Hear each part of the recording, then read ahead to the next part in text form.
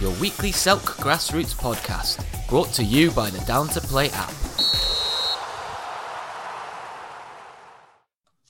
So, welcome to the big interview, #Stay Strong series on the Selk Grassroots podcast network. Tonight, we are talking about the men in black, the referees.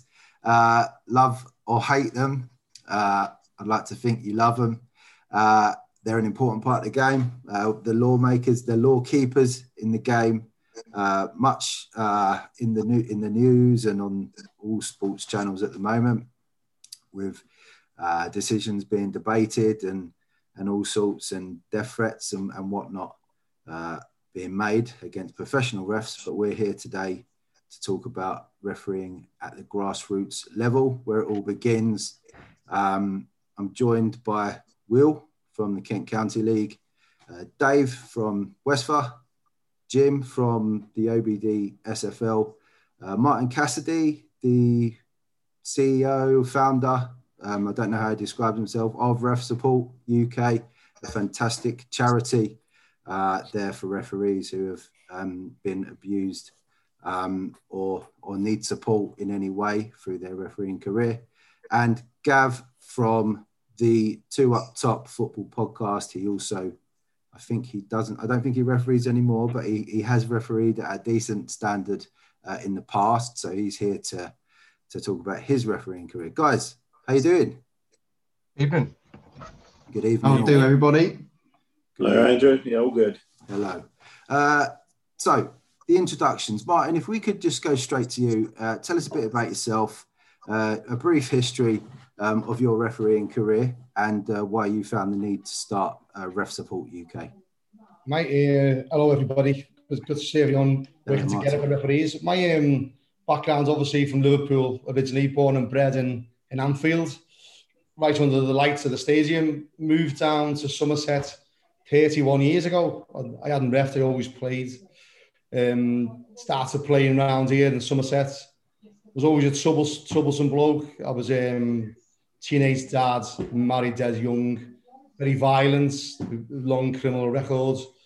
So when I moved away down to Somerset from a hotbed of Liverpool, and all the footy there, to come down to Somerset, it was a massive culture shock for me. I couldn't quite cope with it really. I was always, every time I'd go on a football pitch, I was fighting. I was always getting sent off, always getting in trouble. So after getting sent off 6 times in one season, they asked me to run the line. So I was running. I was always violent. I always wanted to fight with everybody, but I never ever wanted to fight with the referee. It was always players. That's why you can't get me head around people assaulting referees. And cut long story short, I was doing the line. The referee said, "Oh, you're quite good. You know the score really." And I said, "Well, I think I'm better than you. I thought you were shite." And he said, "Oh, really?" Yeah. I said, "Yeah." I thought you were shite. Well, I tell you what. Why don't you take the course? So typical scouts, I said, "Yeah, well, I wouldn't back down." So, "Yeah, I'll take the course." My knee was giving me loads of jib. So anyway, he phoned me and says, "Yeah, I like the course starts in a couple of weeks. I'm going to pick you up." I'm going to say, "Yeah." Long story, took the course, just about passed. Didn't realise how much I didn't know about football, really. All the stuff I was giving referees grief over, I realised they were right and I was wrong. Flew through the system from starting my very first season. I was on the Football League 7 years later, my 7th season, as an assistant referee. I think what helped me was people realised I was a player, even though, my first 2 seasons of a referee, I was wearing shin pads, and people couldn't put their heads together why I was just a part of the match. Shin pads. Just part of the match setup for you. Well, to be honest, I just didn't feel right playing football all my life and pulling socks up and not having shin pads in it. Just didn't feel right. And then did really well. Started doing Premiership games. They had things called TBA, which is to be advised. So anyone who was in the mix for going up to the Premier League as a line-up, you'd put you on games like Reading, Watford, Reading, West Brom, Sunderland, Watford, when they were in the Championship and bottom of the Premier League. And then I got injured. I did Aston Villa, Burnley. Funny enough, Uriah Rennie. He was an absolute brilliant and a bit of a hero for me, really. And I just had to stop. I was gutted, absolutely gutted, riding high and everything else. And then the FA phoned me and said, "Look, we're advertising these jobs to be a referee coach at Wembley and bringing in the next generation of level 3s and 2Bs and stuff. Well, 2Bs was a couple of years later. Had an interview, started working for the FA. Didn't realise what they knew about me because I was chairman of the referee association around here for a long time. And we started this mentoring scheme to took people abroad. And I didn't realise they were just keeping an eye on me and just said, look, we want to do this nationwide. We want to have coach and mentors nationwide. And past the interview, I then took control of the whole of the Southwest, Gloucester down to Cornwall, across to Hampshire, founded the next two generations. So that was my background in a rounded effect of refereeing. Is there any point of anyone else doing anything now and be like, I just heard that story, I might as well just pack up and quit? You know what I mean?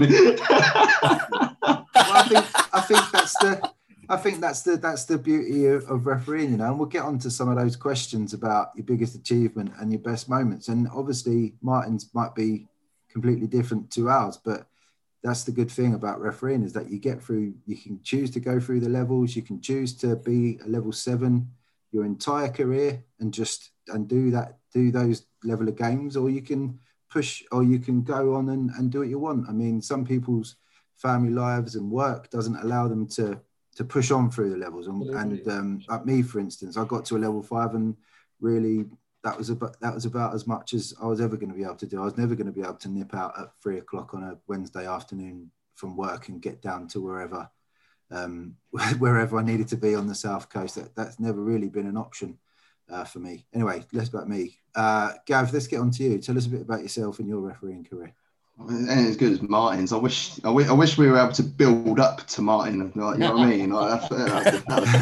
We'll finish on me. But you're going to tell me now, like, I did that. No, but no, I started refereeing. I actually took the course on the first week of January 2009. It was the earliest I could have booked on because I used to work in pubs and bars. I've always loved football, played at a young age, never anything overly special, but I played the game, analysed the game, and love it more than anything else. Literally cut me open, I bleed football. And I was watching, it was Liverpool versus Everton in the League Cup. And you remember it was on ITV. And I remember it so well because there was an equaliser and they went to the break.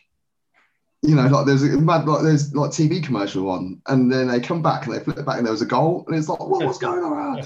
But I can't remember who the referee was that day, but I didn't feel like his performance was any good. And similar to mine, it was like, well, I think you're crap, sort of thing. It was like, well, one of my mates was like, well, if you think you're any good, why don't you go do it yourself? And I was like, yeah, all right, then I will. I don't know, Martin, if you know him, Dave Avent. Dave Avent is on the Football League now. It was him who was in there because in the boozer that I used to work at, because he was a student at the time in Northampton. So I was like, well, okay, you know, I'll go ahead and do it. And I did it, and I couldn't believe it. Like, I imagine like everybody else, it's a case of you think you know football until you become a referee. And over the years, I'll constantly tell my friends, just do the course and just do your 6 games. Because you will have a way wider understanding of football from a referee's point of view and have an understanding as to why these decisions are being given and things like that. So, yeah, I achieved, I got to level 4. I didn't get any further, which, you know, part of it was me. Part of it was a real bad assessment for something that I have no idea. Darren Brockwell, don't know if you know Darren Brockwell, but like he was my coach, and he come down to watch me, and he assessed me and marked me down for a particular mark, and I actually undermarked what Darren said, but this actual referee went even further south for whatever reason, and that completely screwed my mindset, screwed my opinion of it. But I bounced back and I did everything I could. I was much better assistant referee than I was referee, and I know that, and it proves it in my assessments and that as well. And I did some really good games over time. Did some FA Youth Cup games, did Women's FA Cup quarter final. Been to Norway, did Norway Cup. That was quality. That was something special. Did loads of the Premier League under-18s tournaments and stuff like that as well. So, you know, it's nowhere near as shiny as some people's career. But for me, for the time I did it, I did have a good time for a lot of it. And, you know, it's a bit late for me to go back now because I've got 2 kids. I run a podcast, got a full-time job. I'm also on the darts as well. Just bought a new surround for my dartboard and that as well. Nice LED one. Won a couple of tournaments recently as well. Well documented on Twitter. But yeah, it's refereeing is rather special, and it does take a particular type of character to do it. It doesn't necessarily mean that you have to be big and brazen, or you have to be small and quiet. There's just something mentally that you need to, even if you are just going to be refereeing as a level 7, or if you make it to the Premier League, there's just something that you need to be wired with. A bit like being a goalkeeper, really, isn't it? You don't choose to be a goalkeeper. You have to have something going on in your mind in order to do it, I think. But it's the same sort of thing. Yeah. Pretty much, yeah. And also, I wanted to prove a point as well, that you don't have to be, because when we were growing up and stuff, it was always like, if you're a referee, you're always hated, or you're a taxman, or you're this, that, or your other. But I was a salesman. I worked in pubs and bars. I don't want to toot my own trumpet, but I'm very popular in Northampton. Lots of people know me for, being the person I am. So for me to be a referee, it almost sort of like paved the way for other people to think, oh, bloody hell, you don't have to be in a particular way. Like, you just have to have something about you in order to be a referee. So, no, I did enjoy my time for most of the 10 years that I did it. Talking of bonkers, Dave Hooker, tell us a bit about yourself. Sorry, Dave. Yeah, something not surprised there. Well, it's completely different to you guys, you two. I started, I was playing at sort of 17, 18 years old, only Sunday League level, similar level to Westphal. May have even been Westphal, or its predecessor, as it was then. So that was back in the late 80s. I then started to manage, my girlfriend at the time, her mum and dad ran a youth club called TNT Dynamo out in Penge, in the Shirley and District League. Mm-hmm. So I was running the under 11s side, and majority of the time, never got a referee. Yeah. So I ended up, the teams must agree on a referee. Oh, it'll be the youngest coach, which was generally me. Yeah. So I ended up in the middle, and the club said, do you want to do a referee's course? So, yeah, all right. Ended up doing the referee's course, traipsing over to Albury from New Cross every week to do this course without a car. It was not clever, especially when the exam was in Tolworth. It was no car. Trying to get over there for an evening exam was a nightmare. But fortunately I got through. I passed, and then the next year I started work driving buses. So I went to shift work, Sunday work, and so I had to say to the kids, sorry, I'm gonna have to leave. Yep. And couldn't do that anymore. So carried on refereeing, and yeah, that's sort of where I've been ever since. Slowly made my way up to level 5. Thought about going to level 4. Put my name in the hat because I lost a load of weight. My job now was allowing me to, but then things didn't go right, and the weight started coming back, and I was never going to get around that track. Lockdown. So Will, we'll get on to you, and we'll save the best till last. Mr. Kenny down there in his nightclub seat that he's sitting on. Will, tell us a bit about yourself. Evening, chaps. So as for myself, I've been officiating now for around 13 years. I signed up in 2008. So I was good at, I wouldn't say great at football. I played football as a youth in school, school competitive teams, local youth football club.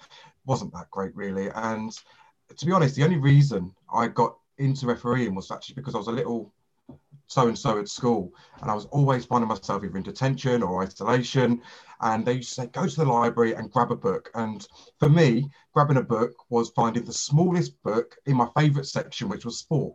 So I just picked up this random book, took it back to my desk, read through it. It was How to Become a Referee with Pulido Kalina on the front page.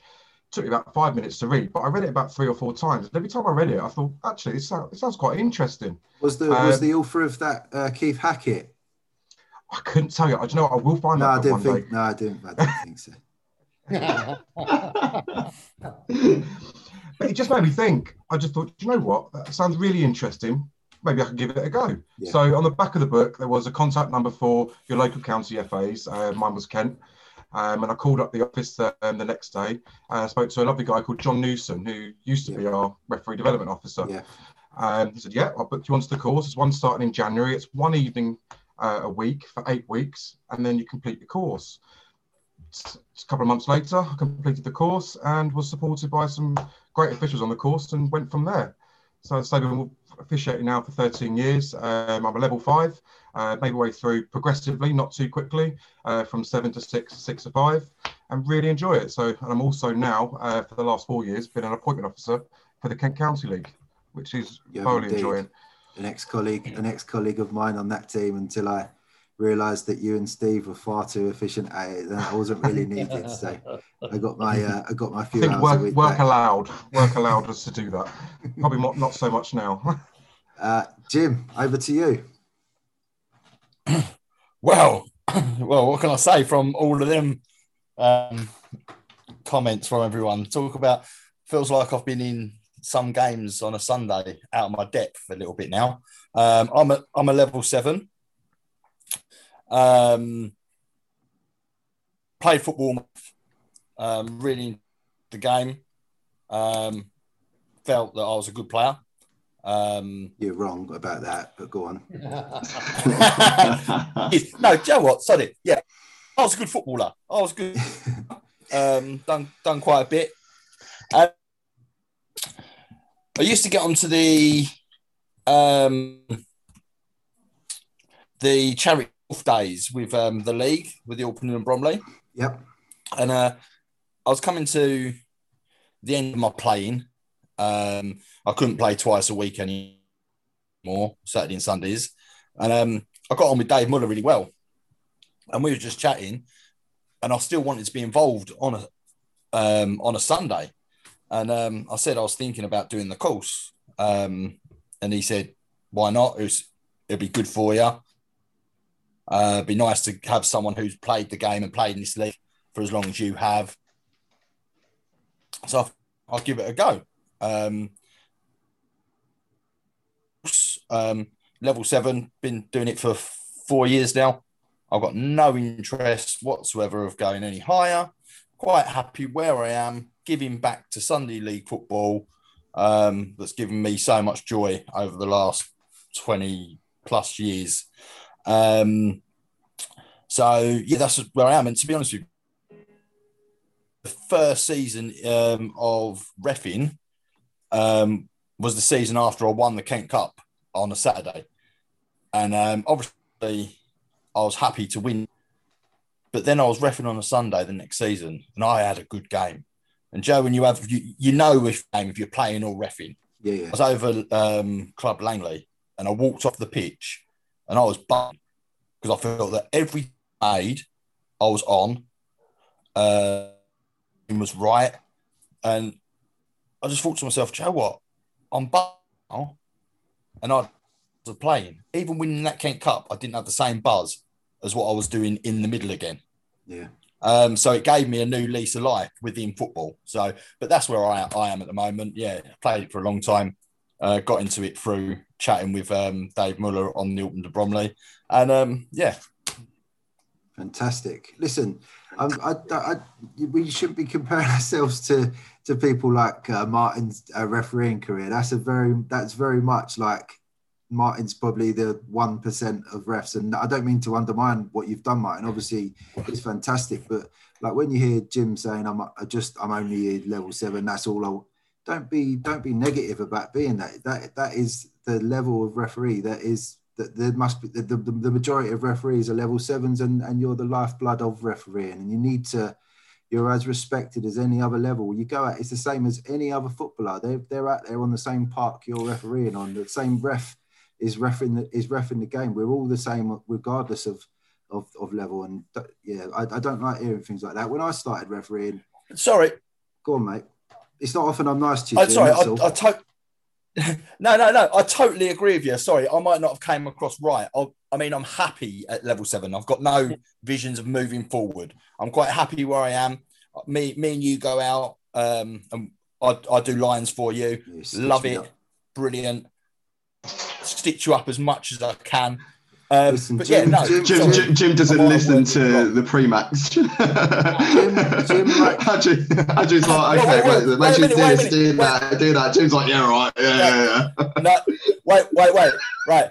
Later on, we might realise that I listened to the pre-match too well.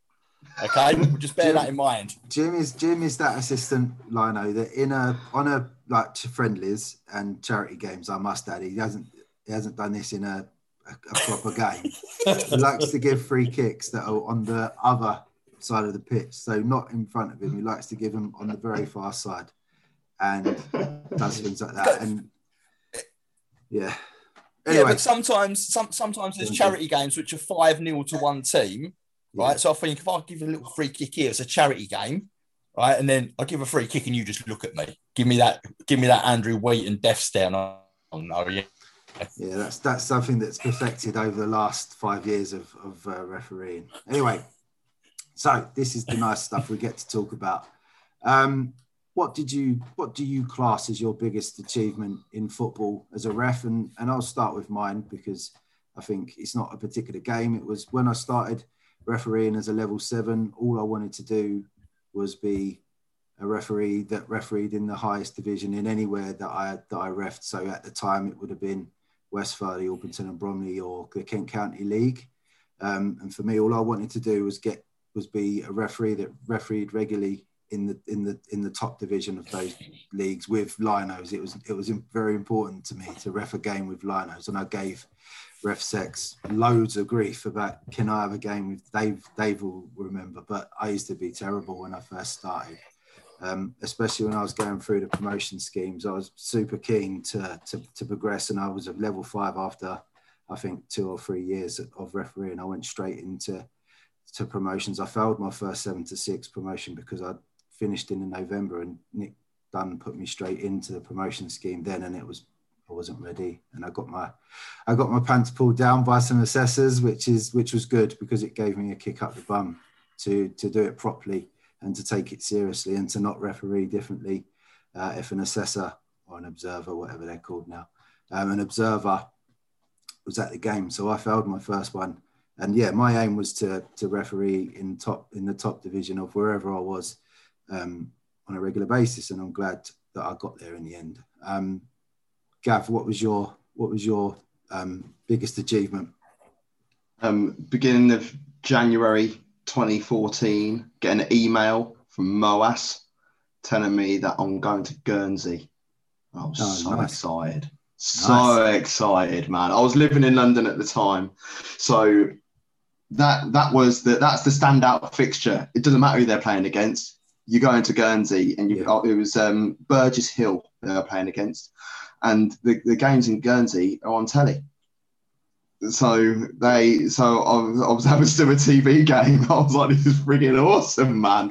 So yeah, we flew out. It just so happened. Oh, mate, it's epic. The issue was that day though, was that it was the day of the high storms, February 2014, the high storms, and we were flying out at 5 to 12 in the afternoon, at lunchtime, and we were flying with Air Aurigny, and Fly B, they had a flight to Guernsey as well. Theirs was at 10 to 12. It took off. Lovely. R1 got delayed, and it got delayed, and it got put back, and it got put back, and we didn't fly out until 6:30.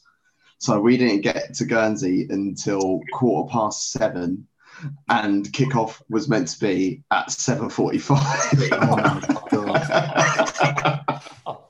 So yeah, we ended up kicking off at 8:30. Because the thing is, we meant to get there at lunchtime. We had to chill out. They put you up in this golf resort, and you all got these hotel rooms that are, one room per person, one person per room. I ain't saying anything so big. It was like the presidential suite in a penthouse. Like each room they're all massive. all get fed nicely. It was brilliant. But yeah, we got the game off in the end, which was great. And they paid us in Guernsey pounds. And you can't use that in England, and I didn't know. So the following day, I was driving back, and I was running out of fuel. I was like, right, okay, I'm just going to lob like 20 quid of petrol in, and I only had the match fee on me, and I took it to the petrol station, and they were like, we can't accept that. But it's the only money I had. It was so embarrassing. But the actual game itself, it weren't too bad. Guernsey won 3-1. What was weird, we flew out with the Burgess Hill players and officials. So then there was me, 2 other match officials, and then all these people, like 30 people on this plane going over to Guernsey back. But when I got that email through, I send you a second email straight after. If you get a Guernsey game, get a second email straight after about code and conduct or what you can and what you can't do and that sort of stuff, which I think was really good from the FA, really professional how they handled it and stuff. But just being able to go referee a competitive match on television, whether it be local or not, it doesn't matter. No, not at all. That's excellent. Will, your biggest achievement in your eyes? To me, I mean, you can think of County Cup finals, League Cup finals, FA appointments, my first FA Cup appointment on the line. And I think really main for me, the biggest achievement is actually officiating a level of football, which I probably couldn't have played at that level. Yeah. That's really, I mean, I knew I wasn't that great of a footballer, and to officiate at a higher level than I could ever have played as a footballer, that was my biggest achievement. Fantastic. Dave? I think Will's just stolen my thunder, to be honest. Pretty much exactly the same. Although looking back, first FA Cup appointment before MOAS. So you actually had a letter drop through your letterbox saying you've been appointed to this FA Cup match. That was special. Again, County Cup finals. But I suppose there's one standout, and it's not to do with refereeing really, but if it weren't for my refereeing, I wouldn't have been in this position. When I got a community award from London FA about 3 or 4 seasons ago. Okay. And that meant the world. But that's had awesome. I not been a referee, I wouldn't have got into other bits. And that's fantastic. Can I ask you a quick question? Before did anyone else think it was spam when you first got your FA got an FA appointment? I didn't know what that was. I didn't know what it was. FA comp referee sort of thing. Yeah. I was like, what's this? Yeah, I've had 2 FA Cup. I think it was against teams that I would see every week anyway in Scaffold or teams that I knew very well anyway. So it wasn't that special in terms of seeing different teams. But yes, getting that email through, I didn't understand what it was. And we obviously have things like pitch side refs and that look a bit like that system now, but it was completely new to me. So yeah, I thought it was spam, but it wasn't. My one was down at Maidstone United. Oh, nice. When they were still at Scaffold level.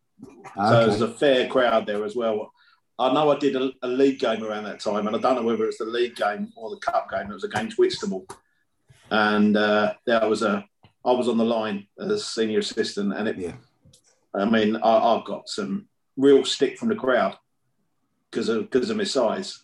Yeah. But because it was from a number of people, I found it less personal and more banter than it was when it's one-on-one. Yeah. Or just 1 or 2 people. Yeah. So yeah, it was quite. I know the feeling. In 2012, I used to have a mohawk, and I did Western Diamonds. It was like, this is when they just reformed again. So it was an under-18s team that were pushing through, and they had a cup final in Corby, and there's about 400 or 500 people there, and they're all singing. We can swear on this, can't we? Yeah, do what you want. Yeah. No category. No category. Just make sure. They were like, "You're just a shit Balotelli, shit Balotelli. You're just a shit Balotelli." And I think that's the thing. As I was saying, Dave, it wasn't a personal dig. And like nowadays, you obviously wouldn't be able to say that. It's like, oh, because you're black, you're not allowed to say that about him. You're trying to. No, it was banter, and it was funny. And like, I just turn around, and give him a wave. Do you know what I mean? You can't do anything. What else am I meant to do? Do you know what I mean? But no, it's funny. But then the mohawk came off. I was going to say, how long did the mohawk last after that? About 3 weeks. All right. Jim, go on. We'll get on to Martin last because I'm sure it's an excellent one. But Jim. So yeah, I think for me personally, obviously coming across as a player, it was probably having the recognition of in my first season, getting a cup final on the line. That was pretty special to me personally. That a new boy come in,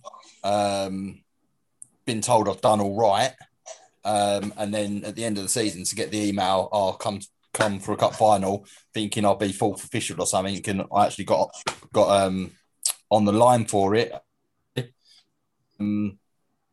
So that probably for me, to be honest with you, as in refereeing terms. Weren't you the oldest ever recipient of the Young Ref of the Year as well? Well, I didn't want to bring that up, to be honest with you. That season I also won. They changed it to New Referee of the Year, but on the trophy still said Young Referee of the Year. But I'm holding on to that, man. I'm holding on to that. Right? It says Young Referee, so do you use that as identification when you get ID'd? Right, no, look what I've got. I've got it. But no, it's so yeah, that was pretty cool. First season to win that award, especially when there was a couple of other young referees really well now in that league, and to get the cup final. I think there was a bit of acknowledgement from moving over from a player to a referee, which is. It's fantastic. That is excellent, Martin. So. Your biggest achievement in football as a referee? Mine was actually taking up refereeing. It was such a challenge to me. I didn't have any confidence really that I could get through a game, getting challenged and not want to fight with anybody or not want. It was always a really big problem for me. It really was. And when I got through it, it was a big achievement for me because I realised then, digressing a little bit, I've been asked to do some talks in jails to criminals and tell them about the journey that you don't have to carry your demons with you for the rest of your life. And they always say about the journey from going from what I was to, getting on a football league and becoming a chief executive of a charity. But it was always about being able to control myself. It was a big achievement for me, really. So that was definitely the first game against teams that had a rough name, teams I had battles with as players. That was a big achievement, and I'm very big on with the lads saying there about the lower level footballers. That's where I get most impressed. I think we get it easy. The higher you plan the lads, it's easier. And I think when I see people on their own and they're judging the game wrong because they're the heroes of the game for me, not the people who get to the football league and they're out with like teams of 3s, teams of 4, getting police escorts, got cameras everywhere. The actual 7s and 10s and 8s and 5s, that's refereeing for me. That's always has been refereeing because I know what it takes to like be there on your own and maybe your natural instinct is to do something that you shouldn't do. So you don't react naturally because you believe in the standards of being a match official. So yeah, I've done games, big crowds and all that, but that's my achievement and that's why I wanted to start Ref Support Up. To give those people a bit of a voice, not just go on about everything's always perfect in our game because it clearly isn't.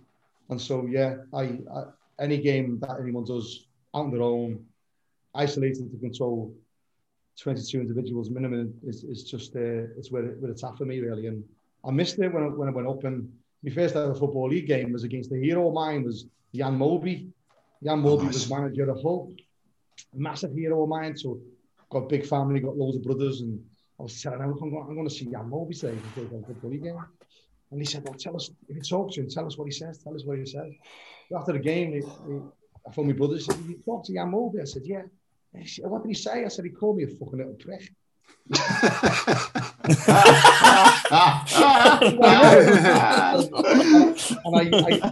we got beat 1-0 by Exeter, and I just allowed to go for them to draw, and He called me fucking little prick. I got along with his little football. I just couldn't do it. So that was an achievement. But honestly, I don't want to sound like a patroniser because it's the stories I hear all the time with the helpline we run as a charity and all the messages we get from people who are too scared to say stuff publicly. That that I believe that's where refereeing is. That's the 99% of the games plays away from cameras. And to me, that's where refereeing is. Absolutely. I mean, most of the football is on a park pitch with the ref turning up on his own half an hour or 45 minutes, whatever, before kickoff, sitting in a crap changing room, and then he's going out, or they're going out, should I say, he or she going out on the pitch and trying to battle through the second half if they've had a stinker or if they've had a good one, but they're getting grief in the second half. That's 99% of football, and yeah, I agree with you there wholeheartedly, Martin. So, the best moments. This is slightly different, perhaps, to achievements, but what sort of moments in your refereeing career stands out as a favourite? I mean, mine. I will go with mine. That County Cup finals have been fantastic. Getting 2 League Cup medals, so a Westford Cup medal and a Kent County League medal. Massive achievements. I always liked getting cup final appointments, but being in the middle, there's nothing quite like that for me. With decent crowds that you never get on a normal Saturday or Sunday. Those things really, those cup finals are really something I treasure. It took me 10 years to get a cup final on all of the leagues that I refed on. I got my Alberton and Bromley final last year. I think I was about the 5th official because they had 3 4th officials. So it's a bit tenuous. It's a bit tenuous, but I'm taking it. That I've had a cup final in every league that I've refereed on. Martin, what's your best moment in football? Well, my best moment was shutting up a bloke who was giving me loads of shit for the whole game. Everyone who knows me around here will always, typical Scouser, always got an answer, always got a quick answer. Was this lad who was just giving me loads. He had a massive nose, really, really massive nose. And he was giving me loads of shit. And I'd give a foul throw against him a couple of times. And and again, I was a bit wary of him because it was pressing all my buttons. And I thought, I don't want to do anything untoward, so I'll do it with banter. And he 2 foul throws I give against him. And he took the foul throw. He was right on the halfway line in front of the 2 dugouts of the players. And he's taking 1 step forward, going, is this the right place, ref? Moving back. Is this the right place, ref? Trying to take the piss out of me. And I was like, he done it. And he stood right on the halfway line. I said, look. Your feet are in the right position, but your nose is in the wrong half. Everybody themselves laughing, and I just stood there, and I just thought that was for me. That was a stepping stone to think there's other ways to control your temper. There is other ways to control. Let's take the piss. So yeah, that was a massive moment for me where I thought, yeah, there's other skills to be involved here. Dave Hooker, what's your best moment? You got your County Cup finals. Never had a medal on an adult cup final. Had a couple of lines, had some 4th officials, like for county. Yeah. Some youth ones, they were good. But what I take most pleasure in is where I've been referee secretary and an observer or assessor, as it was, for so long. I've seen referees start their journey and then continue on the ladder up. Yeah. And seeing people get further on, people like Jamal Horn, who we mentioned before, observed him before he was higher up. A couple of years, was it last year? Con Hatzidakis was on the line of the FA Cup final. Yeah. For like 10 minutes, 10 years previously, I'd appointed him as a referee on the London Kent Border Cup final. Yeah. Admittedly, he wasn't one of our referees, but that's another story. But he was still floating around sort of SCEFL and conference level, so he wasn't well known. And it's just like, things like that. People I've seen and they've made their way. They've started being underneath me and gone past and gone up. Yeah. And that gives me a good feeling. Yeah, that's great. Gav? I'm going to be cheeky. I've got two. I only asked for one, but you can have two. Very quickly. Right. One of them is, because I can't remember the game, so this is the quick one. Playing advantage, about 30 yards out, literally stinging my arms out, saying playing advantage. Yeah. The ball got pinged out to the right wing, crossed in, goal, bosh. And I felt like I was going to celebrate with him. But the reason why it was so good, it's better than a goal. The reason why it was so good is because I was getting assessed. And I looked up to the assessor and he looked at me and he nodded his head and went down and carried on writing his book. That's why it's impressive. Yeah. There was no greater feeling than that, is there?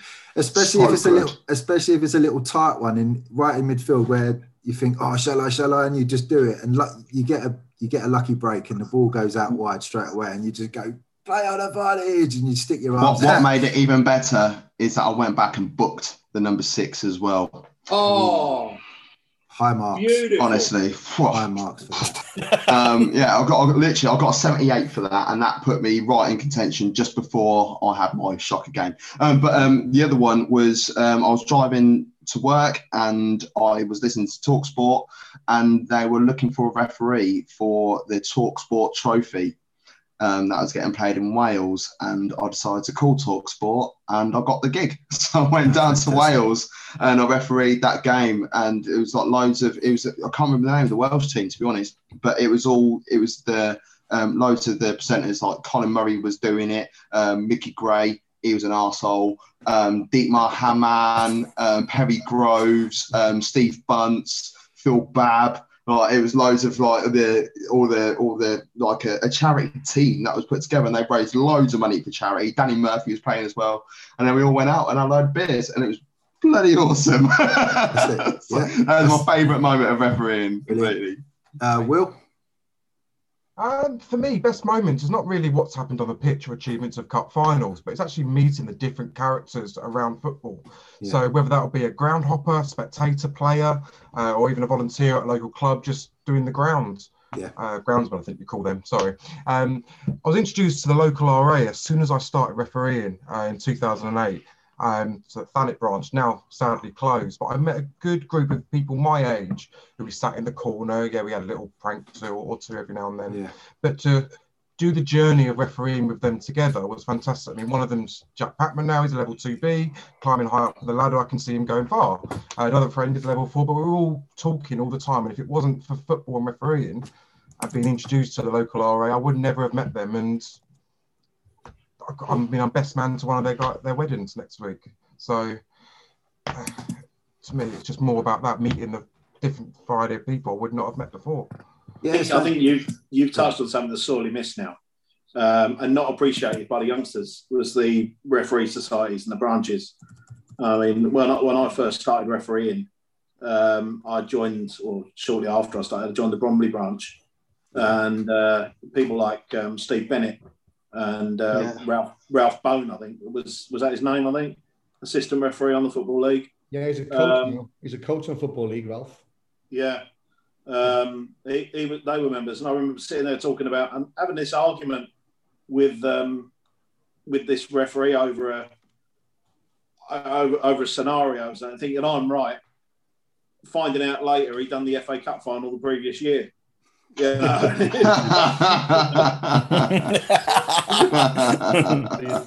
I mean, don't get me wrong, the RA was fantastic, but it got a bit dated. Yeah, you didn't have the young people's commitment, so to speak, to turn up to those meetings on a regular basis. And it was the same old few faces week in, week out, who just wanted to argue about, who's looking after the treasury or who's doing the minutes or something like that. It wasn't about development after that. And then technology came in, and I applaud Martin for what he's done with Ref Sport UK. It's given someone a platform elsewhere to just talk and discuss about stuff. Which most of the RAs now have shut down, sadly, especially my part of East Kent. But it's so important to network, so to speak. You do it at your work, you do it in your private life. Let's do it with football as well. I think that's why Mastermind was so good. Mastermind was it helped change the game. Like RA meetings in Northampton, there was a lot of young referees, but then a hell of a lot of old ones, and it's exactly the same as you will. It's like, oh yeah, you know, there's £614 in the benevolent fund. I don't really give a shit, to be honest. Like, not in a bad way. I don't mean it in a bad way, but I like at the time I was like 22. What difference is that going to make to my life? I don't know. You know, why don't we talk about some drills? Why don't we talk about some tight offside decisions, and let's try and get better at those and run workshops to make it better. And yeah, Mastermind for me was, when I moved down to London, it was just like, whoa, this is what it's meant to be like.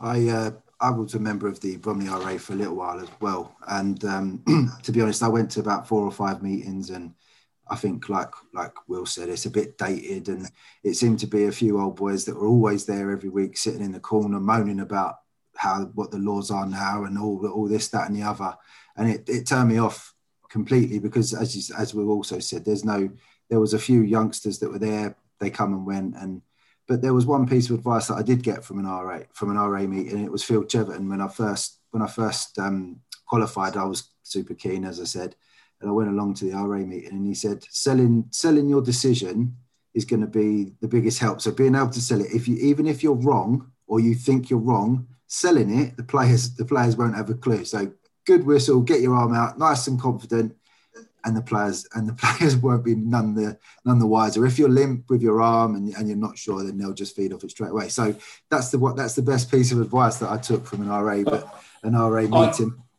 I give that advice a lot as an observer. Yeah. I just say to the referee, you know, when you're out on that pitch, you're a salesman, and you're selling yourself. True. If you don't believe your decisions, how's anybody else going to? Yeah. So you've got to sell it. Trying to have that conversation with people that have never refereed a game is the hardest thing in the world, especially with the way that the media portraying referees, all the stuff with, I can't believe we've gone this far in without mentioning those 3 letters. But then, you know, it's just with everything that's happening at the moment. This is why I always say it to my pals, I say it on my podcast, I say it all the time. It's like, if you in WhatsApp groups, go and do the course. Go and do it, and go and referee 6 games. It's not hard. Like, once COVID is over, just go and do 6 games. It doesn't matter who it is, and then you will get much more of an understanding. And exactly what all of you guys are saying, sell that decision. You have to give it, even if it's the right decision. 11 players are going to turn around and say it's not. Yeah. So you have to be confident with it, and just strong right arm, strong left arm, like bang, is a throw in this way or whatever. But yeah, even if you know it's going that way, you just lift it a little bit, they're going to question you. They get on your back, your confidence goes down. And as soon as your confidence goes down, you've lost the game. You've lost it from minute 1. Yeah, they're a stinker as well. A bad game. Players think refs are just there to ruin the game, but when I've had a bad game, I know it can ruin at least 2 days of my week following that one. So absolutely, what players don't realise is if they get on your case, and they're constantly on your case. I know in my you can take a bit, but after a while, it's not going to help their cause either, is it? No. And your decisions may get worse, because it is going to affect you, and it ain't going to improve your game. No. It's interesting, because there's the 2 things there that I kept quiet about, is the RA and obviously selling decisions. Is referees it's just about as important as what you don't give.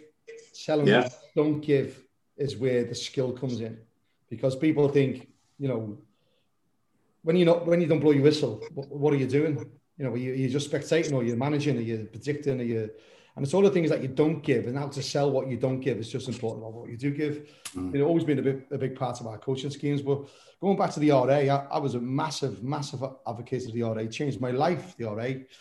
The people in there, kept me on the straight and narrow, and realising that, like, you know, being an old and being violent isn't the way to go. It really helped me, and I ended up being chairman of the RA in Weston-super-Mare, become one of the biggest in the country. We used to have people coming from Devon, up Bristol, you know, 1 hour to come to our meetings because they were so popular. Yeah. And the reason it was so popular is that we didn't do any of the nonsense that you were all just talking about there.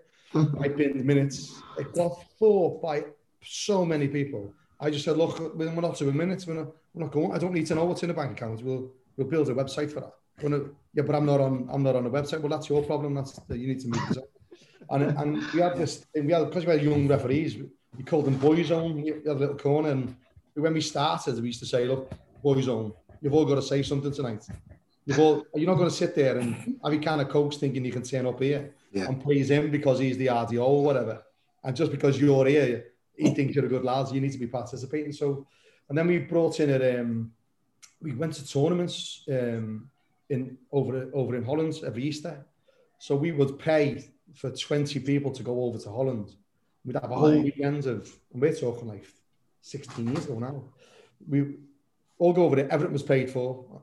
We got sponsors in. We had free tops. We had free kit bags. The only condition is the money you earned over there came back in to go next year, and we got sponsorship. And then we did things like if you come to an RA meeting for 3 times on the trot, on the 4th time, you got like one of those big wheelie bags, you know, all the pros have. Why did I live down your way? They're expensive, man. I bought the wrong one. Mine was like a body bag. We were doing that 15 years ago. Well, the referees down there were getting called the trolleys ollies. Yeah. Like, we made them our own expenses cards. So when he turns up at a grassroots game on their own, they just give an expenses card. Everyone knew it. It was all adding to that professional. And on the dolly trolley bags, we had a big logo on the back of the sponsor. Was that like a Famoa style thing? Almost. Remember Famoa? Yeah, the Famoa stuff, yeah. Yeah, was it that premise that you were using to get all these all the bags and stuff? And what we said was we always put free food on. So we go to a chippy and say, listen, we're going to get all the referees here. When we come to your chippy after the game on a Saturday. So will you give us free chips?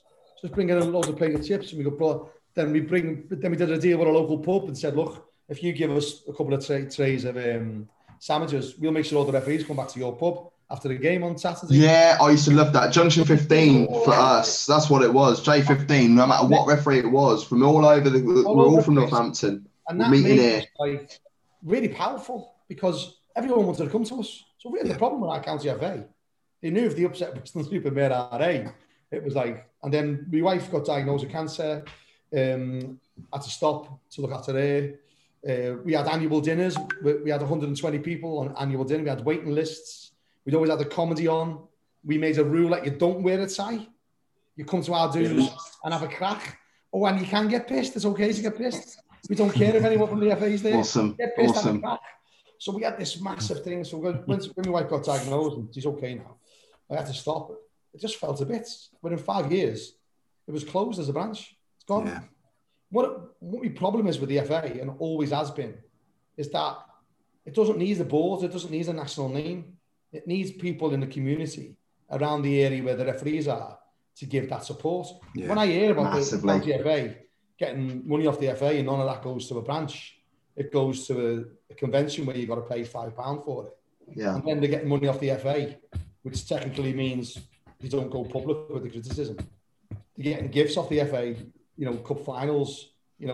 I don't think that's the image of an organisation that should represent referees. I don't think it is. And that's why when I started Ref Support, I wanted to do it as a registered charity. I didn't want it to be a membership organisation. You only have to pay us money to get our online e-learning, which is £10 a year, because it costs more than that to actually upload videos and do all the online e-learning. So we're free, and we've proved that there's an army of people out there, and I smell it with all you lot. But you would help people for nothing. You would all give back for nothing. You don't need to pay anyone money for that. I think we all did. I think we all did as referees without even knowing that we were doing it. Like when you I got to level 4, and when you from level 5, you were able to referee the under-18s Floodlit League, and it was the best league. Yeah. Honestly, Stuart Burt used to do games on it. Even when he got his FIFA badge, he was still doing games on it because he loved it that much. Andy Walmer, he was doing games on it as well. These are not Northampton boys. I love these two guys as well. Pete Kirkup, he will come out and do these games as well. We just call him Reverend because he didn't drink. Do you know what I mean? And we just call him Rev. But they would come out and do this league. But then I was refereeing these games as a level 5 and a level 4, and I'd have Stuart Burt on my line. And I'm thinking, oh my God, like I've got to deliver like a pre-match to this guy and he's got a freaking FIFA badge, Matt. What am I meant to do here? Matt Bonassisi, you know, level 2A, like doing bits and whatever. And I'm thinking, but they did it because they love the game. For you? What better well, experience exactly. And they never forgot where they came from. And any time that I felt that I was getting too big for my boots, I'd always come back and do a Sunday morning game just to remind myself. It's like, right, okay. You know, if I knew on the Saturday I was going to a big game, you know, like, I don't know, like first v second in the Southern League, and I was on the line for that, I would make sure that that Sunday I am definitely doing Sunday morning game, because I need to make sure that I need to remember where I come from. This is the reason why I did this. I did a playoff semi-final, in the Southern League, and the following day I did the most aggressive teams, the worst teams on a Sunday morning, and it humbled me so much. All that, none of that comes from being in the RA. None of that comes. There's an army of people out there. The reason we've done so well is that there's loads of people who have a fallout with the FA, or a fallout with the county FA, or a fallout with a league, or a fallout with the RA, and they don't want to give anything back. But they've all got loads to give back. And they go, stop that, I'm not coaching for them. They did the whole for me. So we created this sort of hole where just do what you want. If you want to come and coach for us, just come and coach for us. If you want to just come and do it twice a week, do it twice a week. If you want to do it once every 6 months, then do it once every 6 months. It's that we all got, all of us, every referee in this country, it's got someone who helped them, not because they were a member of an organisation, because they wanted to help a fellow referee. That's where it's going. That's where it's going. I'm not going to have a dig about the RA getting cup final tickets, because without them, I wouldn't have got to the '94 cup final. That's great. I actually think it's a good idea. I actually get it. Dave. What I was on about was thanks for that, mate. Is 94. They give tickets out for the FA Trophy, FA Vars, don't they? They give 1,000 tickets to the members. That's what I'm on about. Why should they? And in every single county FA in the country, the RA is a minority. There's more people in every single county in the country not in the RA than in the RA. Yeah. So why should they get any benefits over those lads who aren't in it? And I just think if the FA are going to do anything, do it for every referee, not just someone who's paid a membership fee to an organisation. That's what pushes my buttons. And I just think, look, give everybody the same opportunity. Core's the same problem. Yeah. People go into core, and then when they come out, there's no help for them. No. This strategy. So you go from being in this lovely group, brilliant core. I believe in the essence of core. Don't believe in the essence of having a knee on the end for excellence.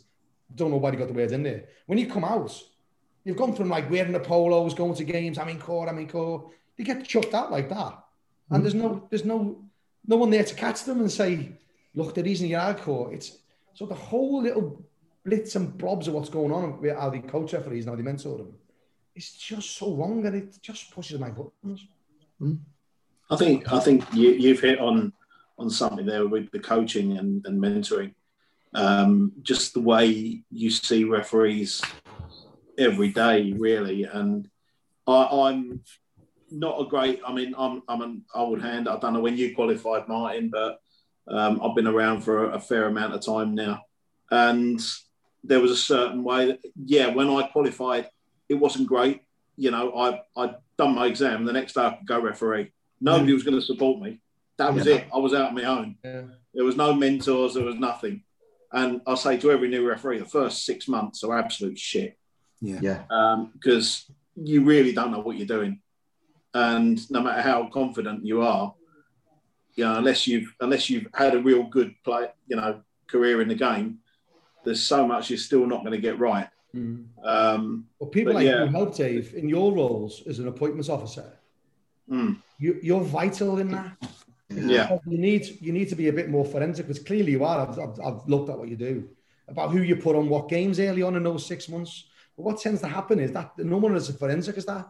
If you've got two people who want to kick 10 kinds of shite out of each other, you want to keep a first-year referee away from them as long as you can. Or like numbers game. But it's more people like you that don't get the credit they deserve, who know who to put on what games.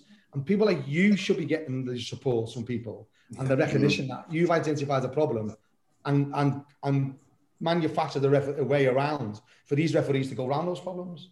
And I think in turn, I appreciate what you say. In turn, I've got to pass that thanks on to some of the teams, because I do have a list of teams where I call them my trusted teams, and they must get really pissed off with always getting these new referees. Yeah. But I know that those teams aren't going to give this referee any trouble. So important. What you don't want is a referee to come in, you know, I've just done my course, I'm a fresh level 9, I'm 19 years old, I'll do this game, and it's the worst experience of my life. And I think, you know what, I'll give it one more crack, and I'll do another game, and it's terrible as well. And I think, nah, I'm not doing it anymore. Because referees are dropping off. Like, well, we get into that. That leads us nicely into our next question. Can I just point out my deliberate mistake? It wasn't a 94 Cup final. It was a 2004 Cup final. All my friends start correcting me. And was that Millwall, Dave? That was Millwall, yeah, absolutely. It was also the year after my wedding. My first wedding anniversary that weekend. So how I got the year wrong, God only knows. well, you'll get another wedding anniversary, but Millwall will never get to the FA Cup final again. Not in our lifetime. Jesus. Right, boys. So this is Dave and Martin probably see, and will probably see most of the fallout for this question.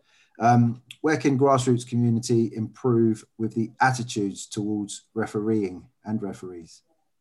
Dave, what as a ref secretary in an up and coming league, one of London's most up and coming Sunday league, what do you see and what do you hear from the community regarding referees on a weekly basis? Your question, I believe, is what can the grassroots community do? I think the grassroots community does as much as we can. Yeah. Very rarely do you get stuff filter up. Yep. It's got to filter down from the top. All the time, you see referees getting abused openly on games. You get managers, players coming out. Oh, hello. That was just a glitch, don't worry. You get them coming out after the game, slagging the referees off. Yeah. It's going to happen further down. Yeah. And until somebody up top makes a stand and says, you can't do that anymore, that's out of order. Yeah. And we see some stars leaving games early because they've said the wrong word to a referee. Then suddenly, down at grassroots level, things may start to improve. This couldn't be more sort of on topic at the moment with Lewis Dunk and Luke Shaw seemingly getting away with comments made about referees in post-match interviews. We saw. Go on, mate. Media has to take some of the blame here. You know, every decision is forensically analysed. You know, the Dunk at the weekend, I've got to admit, I felt a bit sorry for him. Having the microphone stuck under his nose straight after the game, where you got to admit the referee didn't cover himself in glory. No, he knows he's had a shocker. He's gonna walk off and know he has. He'll close the door in the changing room, and at half time he went, "For fuck's sake!" Absolutely. Because I've done it. I've put my hand over my mouth and gone, "Oh, fucking hell." Will's told me I've been wrong on decisions loads of times, and Jim tries to stitch me up for that to cause that sort of thing to happen in the game. We're allowed to be wrong with decisions. We're allowed to give decisions. I remember giving a penalty one time, and I literally was the only person in the whole stadium, the whole ground, that thought it was a penalty. And as soon as I blew the whistle, I was like, "That's not even a pen." But I've blown it now, and I can't really do anything about it. Thankfully, he missed it. But then, someone else got the rebound. I couldn't really do anything about that. But when you see things that have happened like that on TV, especially with those lovely 3 letters, how are they? How can they account for themselves, and how does that help young referees? I'm not a referee anymore. I finished in 2018. But how do we then? What was the reason you gave up, Gav, if you don't mind? Was it family? I know you mentioned family earlier, but was it abuse or the grief or anything like that? Was it your haircut? No, remember I cut it. I cut it 3 weeks later, didn't I? That was 2000. Yeah, I cut it. I got my level 4 that year as well. I was happy about. The Mohican helped me. No, it was. Stream. Yeah, exactly. Every assessment, Gavin McFarlane is very quick. I'm like, yeah, Barnet, mate. How did you get observed with a mohawk? I had a ref tell me I had to have white tops on my black socks. An observer told me that once. Well, it depends what. It you got depends away what with a assessments you mohawk? get. Well, yeah, and like people would dig on Some it. people can just but style then- it out.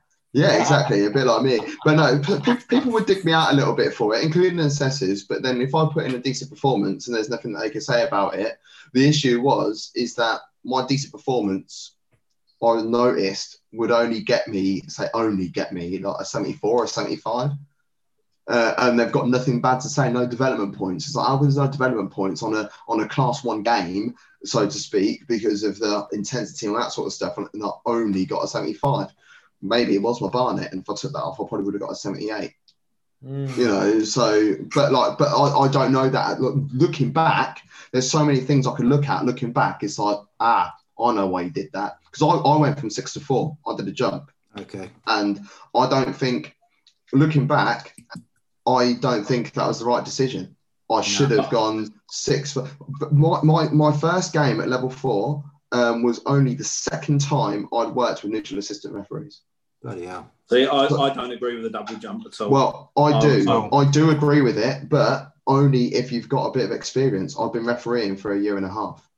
That's too soon. But then because of that... Sorry, mate. Go on. No, what are you going to say? Because I might have part. I had the opposite of that. I'm with Dave. I'm with both of you to a certain extent, which leads to me. Because I had the opposite. I got told I was going too fast.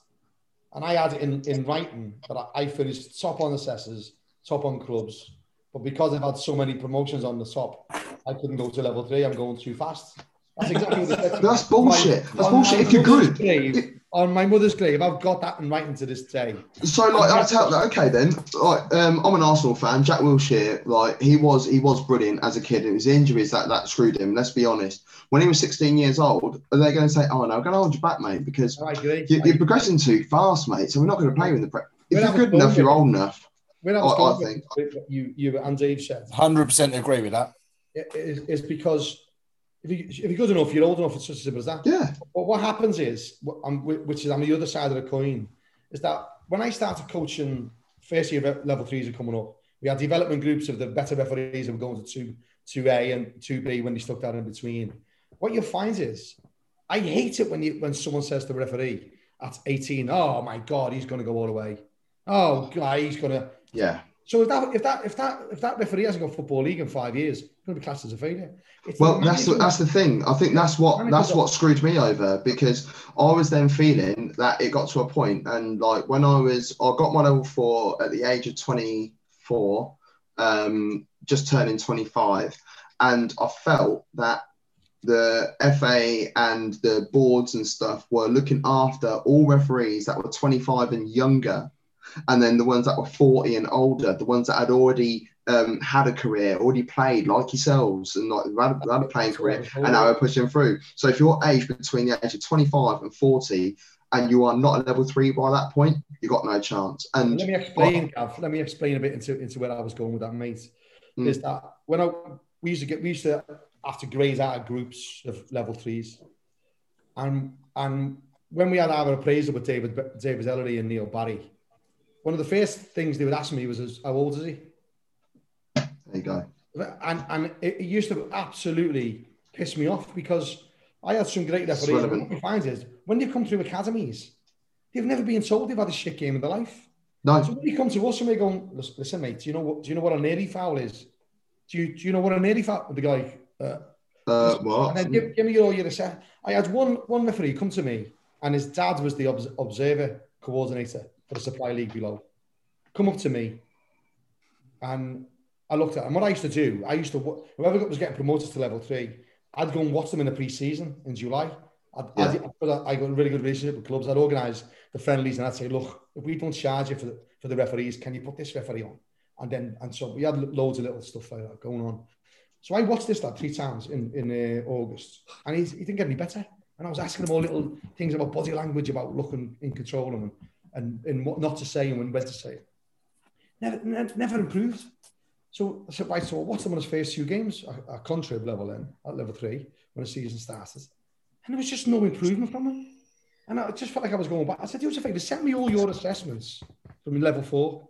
There was not one development in those assessments. Every assessment has to have a development point in it, because otherwise you're going to have to be in the Prem. Yeah, they do now. Yeah, they do now. Yeah, they do now. Yeah, but like, I just there's own problems in it, because you get referees giving out gotchas. You're getting referees saying you got white top socks. You get referees saying you're in the wrong half. Someone was in the wrong half at the start of the game. Well, they've lost the observers. You can tell if it's just my button here. I'm bleeding observers. Some observers are absolutely magnificent, and I would take them to friendlies and say, "Look, I'll buy you a pint. Will you do a pre-season friendly and get him conditioned to the next level of football?" Too many assessors assess to find a mark. You don't assess to make the match official better. I did a local cup quarter final when I lived in Peterborough, and it was the best game I have ever refereed to this day. It had everything, and I nailed everything. And when I do my self-assessments, I will always mark myself down. And I couldn't find a way of getting anything lower than a 79. There was cards, there was penalties, there was need for advantage, there was times to slow the game down, speed it up. Literally had everything in it. Peterborough Northern Star, when they still played in the Supply League, and versus against Peterborough Sports, who have started doing bits. They're moving on forwards. And an assessor came to watch me, and he was a level 3 referee who had to stop for a bit because of injury. He was coming back, but he was injured, so he was out assessing.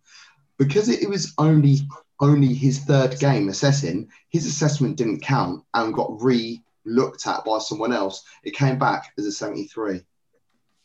How can you? He marked it as a 79 as well. Do you know what and I marked myself down. Well, the problem is there with the whole lot. And again, I've told them this, but they just ignore me.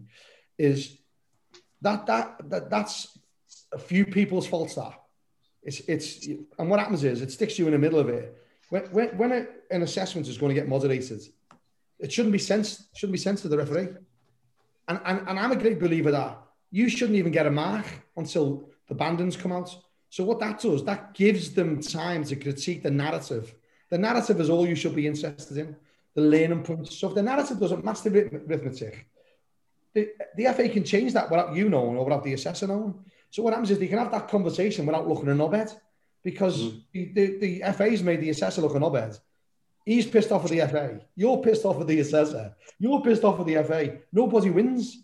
They should just send you the narrative. And when the bandits come out, then no one will know who a high marker is. No one will know who a low marker is. You won't have people coming off games late because the assessor's on there. There's a bad mark. Yeah. It's very easy to solve. But for some reason, I don't know why it's very easy to split a PDF on MOAS and just send you the narrative and let them work away with moderating a report. But even the moderating process, I don't know any organisation in the world which appoints someone to something, assesses the people to assess the people they appoint to, and then moderate the people they sent to appoint. It's such a backwards process, and it doesn't help. It doesn't help whether you are a fresh level 9, haven't done your 6 games yet. It doesn't matter whether you're a level 7, 6, 5, 4. It doesn't matter. I think the whole process is skewed, and it needs change. And you know, it shagged my mind completely, because I knew I was good enough to be a level 3 referee. I knew I was, and to this day, I still think I am. As an assistant referee, I think I was good enough to be at Conference National as an absolute minimum. I don't think I was. I'm not going to say I should have a FIFA badge, this, that, and the other. But I know my qualities on the line. It was great, but I couldn't move forwards because I was being held back because of my refereeing mark being out by 1 or 1.5. Do you see what I mean? And it's like, I think there needs to be more routes that are helping for those sort of people. But with those things in mind, I just felt like I was getting mugged off completely by the FA. So I was like, do you know what? Screw this. I'm not. I'm not enjoying refereeing anymore, and I ended up turning my back on it. because of that. I've never had anyone come down and actually watch one of my games, not even after 6 games or anything, from the Kent FA. I've literally done my course, been chucked in, and I've been left. I get emails. Come on to this. Why don't you come and do this with the FA? Come and do it. I'm like, you can't even be bothered to come out and watch me, right? I don't even want your emails, to be honest with you. I get more out of going out in a 3 with Andrew. We've been out loads, and when I go out and I ask questions and stuff, I tell him the wrong thing just to make him look bad in games. Just to mug me. And obviously, I've had Dave Muller come and watch me one game. And that was after my 2nd game, to be honest with you. But he just came down as like just to watch me and see how I was getting on. Obviously, there was no marks or nothing, but no one from the Kent FA have ever come down to look at any game that I have done or am going to be doing in the future. So James, there is massive flaws in it. James, I don't know. They will give you a mentor on your first 6 games. Did the FA say that? Yeah. No. I was given one. Oh. And I emailed him after my 6th game. Do your 6 games. You should have had 3 mentored games during your 6, though, shouldn't you? Yeah. Yeah, no one. I emailed him after the 6th game.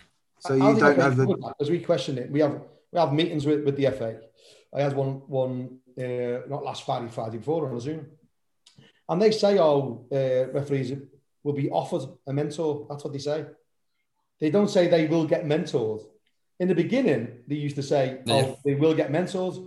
So what they say is they would get offered mentoring. So it's all the ones we talk to, for at least 70% say, I haven't seen a mentor. They're like you. And then what you can do, which is outrageous, not blaming you, blaming the process, you can tick a box to say, I don't want to be considered for promotion. And no one will come out and look at you ever again in your referee career. That's an absolute failure on every team that pays a referee to referee a game. You should be obliged to be able to say, look, mate, if you don't come to a training update on law or just modern practices, then we're going to stop you refereeing and we're going to deregister. Because I'm not having it that a referee who goes out every week can't do one update in 2 years. I'm just not having that. Martin, you've hit a sore point with me, because how many years have we been using sin bins at grassroots? Yeah.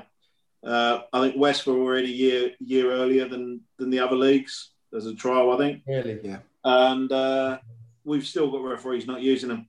Yeah, that was a weird one that I heard recently. And a lot of these are the referees who've been around for a long time. They are the backbone of the league. Some of them you can stick in any single game, anywhere on the league. You know they're going to manage it. They're going to do it well. And the clubs will come out, shake their hand. But there's still fundamental parts of law that aren't getting through to them because of what you say, Martin. But then on the other side of the coin, killing our own argument, is if you say to these referees, you've got to do this training every couple of years, how many will go?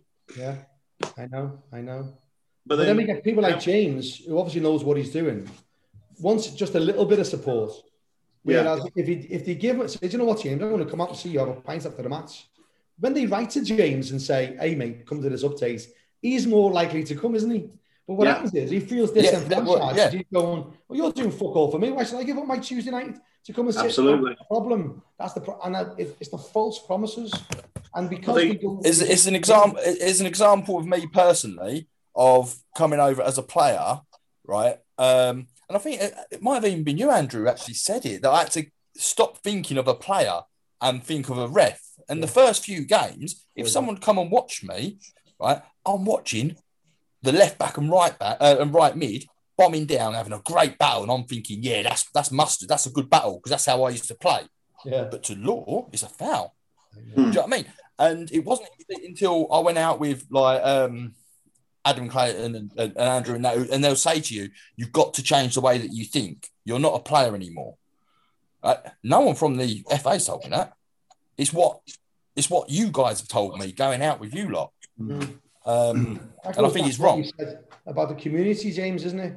You don't need to be a member of an organisation to give that sort of help and support. No. And that's where I'm big on. There's so many people. How many Premier League referees do you know who's left the game the last 5 years? None of them are doing any form of support because they feel like they've been sort of. You've only got to look at Lee Probert and Roger Rees came off the Premier League last year. They're not doing anything for the PGMOL, but they're still doing other stuff for other people.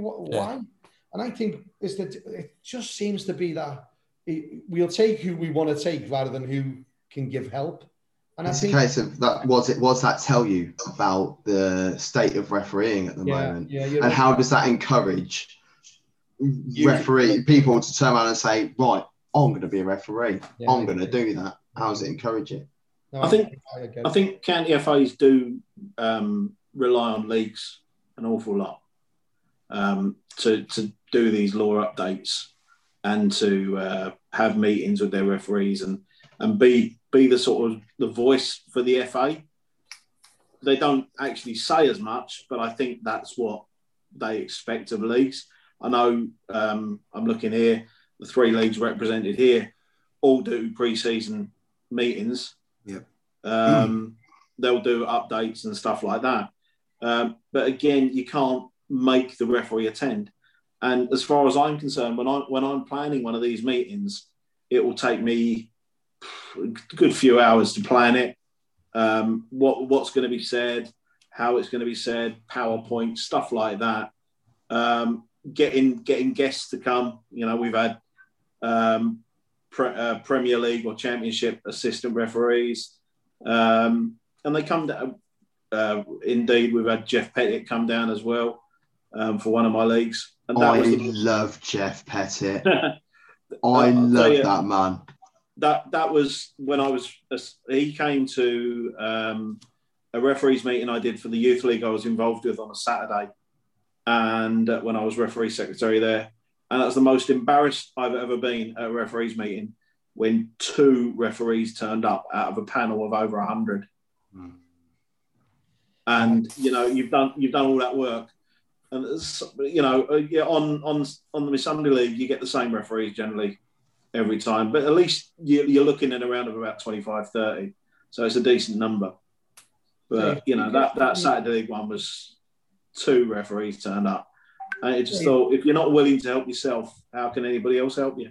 Dave, you're absolutely spot on. Absolutely spot on. Do you know a respect league? Are you a respect league? Are you like a respect league? But what really pisses me off is that, like, if a team doesn't go to a respect league meeting, they can get fined 50 quid or whatever, can't they? They can get, so you'll punish a league for not going to a meeting, but they won't do anything with a referee. Why is it that? What message is that sending out from the FA that we'll punish the league, the team that can't send someone to an update meeting, but they're not going to do anything to the referee if he can't be asked saying it?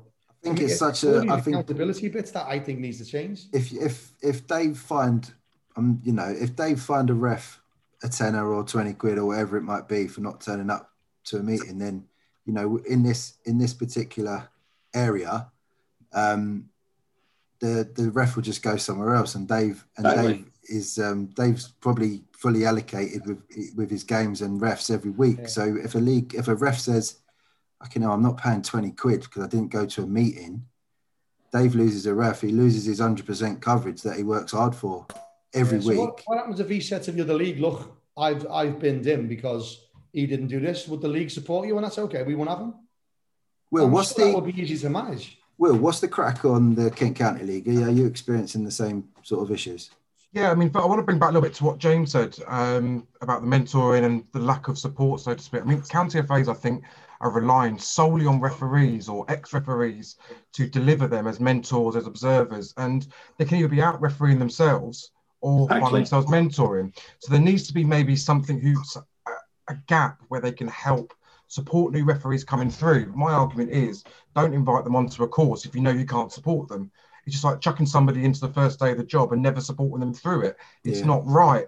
And as an appointment officer, I think we've, not reluctantly, but we've just been told you've got to then welcome them in, support them and work with them. And don't get me wrong, I do that anytime. They've got my mobile number, they've got Steve's mobile number and email, and we'll support them as much as possible. We'll try and go out and watch them as well. But also we need to make sure our league coverage is 100%. As much as possible to make sure every club gets a referee, and I referee myself. Steve doesn't too much more. He's a bit gone old it now. Don't tell him I said that. But if we have the opportunity to go and watch them or support them, of course we will. Sometimes we don't know about it, but most importantly, the County FA should know about it. Yeah. And that really grinds my gears when they're not being supported and we lose them. We've got 145 referees on our list, and we cover around 60 fixtures a week. For us, most referees share our time between us, Skeffel, or Bromley in Football Alliance League. So we're not always going to get that maximum coverage. And we're always after new referees. And the county FAs, London and Kent, said, yeah, we've got this referee, that referee. But chucking them straight into the deep end to a Step 7 league is sometimes a bit too much. And they need to be supported in the lower system before they can make that jump. And I'm going to be really blunt with the assessment criteria. When I was refereeing at 7 to 6, 6 to 5, it was an old marking scheme where you got a number, say 71, 72, 73. It's too easy nowadays to get a standard expected. It sounds like you don't want to be bothered. Yeah, he's done all right, standard expected, getting moved on, shipped up to the next level. The County FA reached their targets for promoting the same amount of people each year. And it's just evolving. There's a lot of referees out there with good promise, but they need nurturing and they need to not make that quick step jump. I know age isn't a problem and age isn't a number. If you're good enough, you're good enough. But you've got to be identified by that and go through the system. Absolutely. Will, can I ask you a question? You mentioned London and Kent giving you referees. Do London actually give you referees? So we've not had a great relationship with London FA for the past 6 or 7 years, since Damon left, I don't think, because there was no one really in that London area. I reached out to them just before the first lockdown, really, in February last year, saying, look, we've got a lot of teams in the London catchment area, and we realise that's where we're really short on officials, and we'd love to work with you to try and get referees introduced into our league. And thankfully, the new team who are there are really, really positive and engaging with that. But they're still not as good as Kent at the moment. But that's good. The reason I ask is because we're the reverse. We're crying out for referees and we're right on the border. But we've approached Kent, who've just basically gone, you're a London league. Yeah, it's territorial. We send everyone to Orpington and Bromley. I mean, I had a new trainee referee. As he was starting training, he applied to, believe it or not, he applied to the London Kent Border League. London Kent Suburban, and got pushed over to me because obviously John Bradbury was the referee secretary there. Claire Bradbury is the vice chair of Westphal. So she said, "Got this new referee wants to become join the league. Name on you." It's like, great, come on board. Make contact, everything's good, and then find out he's training with Kent. Never heard from him again. But he's on the Orpington and Bromley. So I'd be very interested to know what Kent are actually saying. Well, I can tell you, that are coming through. 10 years ago, Dave, I'm a Kent ref, and Ian McGrath did my training calls. A brilliant fella, lovely guy. Absolutely. But they basically got the Orpington and Bromley ref secretary to come along, and he did the eye test, like the sight test and the colour test and all that stuff, and basically put an Orpington and Bromley application form under my nose to fill out. I didn't know. And that's what Kent are doing really well at the moment with. So the Kent FA have asked us to produce a little document that we can give to their future referee courses, and they can go, look, here's the Kent County League. If you're interested, this is what area they cover. This is the standard of football they do. Please get in touch. They need to make the first contact because we haven't got a clue who they are. But as soon as they make that first contact, we'll engage them and we'll try and support them as much as possible. But then as soon as we take them on, so to speak, I think that the Kent FA and all the county FAs just right, they've got them now. Let's concentrate on the next one. And it's like, move on. It's not helping the referee. But I did a course. My course was in Orpington, and they knew where I. And when you put an application form, you put your address on it. No one said to me, "Well, in the area you live, do you want to referee on Saturdays? Do you want to referee Sundays?" No one said to me there was the London and Kent Border or the Woolwich and District League. It was there's the Orpington and Bromley, and it turned out to be a good thing for me. But I think what Dave's saying is that Kent FA referees get pushed towards Kent affiliated leagues, and London refs, obviously, London and FA look after. I'm not going to them. argue in London pushing them towards us because they do. Yeah. I think it goes both ways. Yeah. Right, guys, next question. Mental health.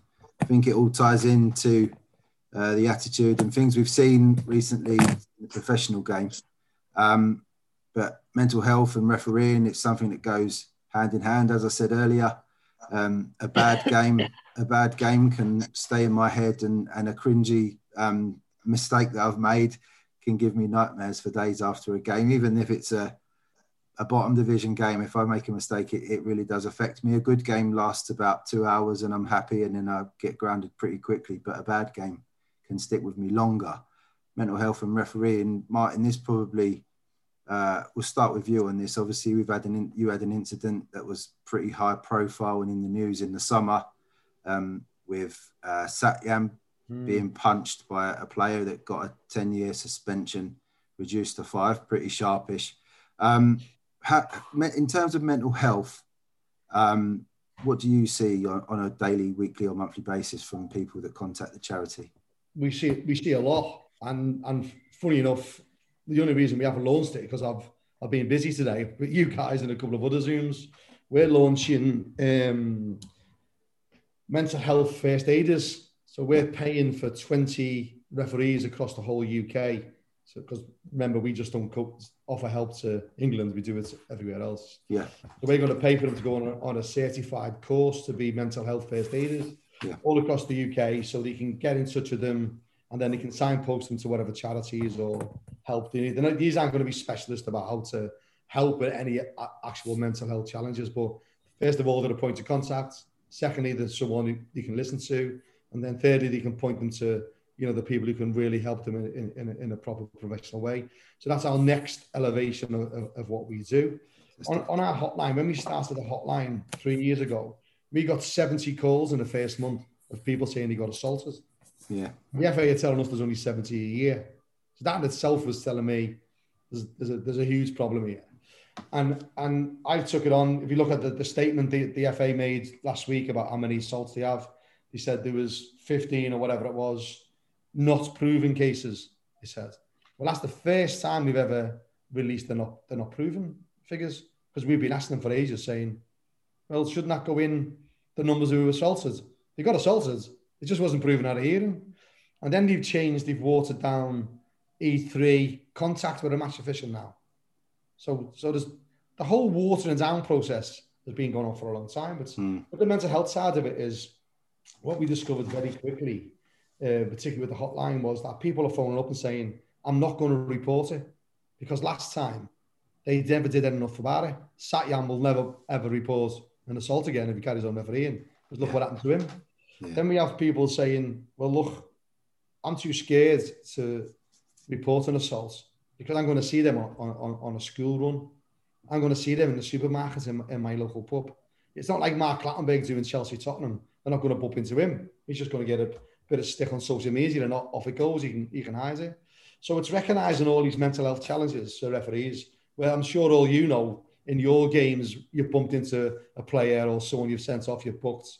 And it's quite a regular occurrence, isn't it? I was even in Egypt once and got, oi, Scouse, it was a referee I sent off. So it's recognising what the mental health challenge actually is to a referee, and where does that sit, and what help can we give? So I know there's a huge problem out there. It's going to get worse. The last mental health lockdown, people came out like caged animals. I've been absolutely battered over the last week over this Give the Ref a Hand campaign. Yeah. Now, what do we think of that, boys? As a just a quick, what do we think of that as tokenism, isn't it? Yeah. I don't think it's needed. On how it was framed. You think it is needed, you say, Jim? No, I don't think it's needed at all. Yeah. Well, this is what happens with it. This is the double-edged sword of dealing with the media. I've got a great in with the media. I was on Sky twice last week, Sky Sports News, talking about Darren Drysdale and my team. The downside of it, the times, because I talk to the media, national media, and regular cadence, getting stories out. The times I told them the idea of Give the Ref a Hand and what it was. Now they put it out with a picture of Mike Dean, and it's all about clapping a ref out. If it was on about clapping a ref out, I would have fucking called it give the ref a round of applause, but it didn't. So what happens was that article went out in the Times behind a fucking paywall. So people just looked at the photo, looked at it, and I'm sure you've all fell into the same trap and thought, oh, he just wants to clap the referee out. Is it? Fuck that.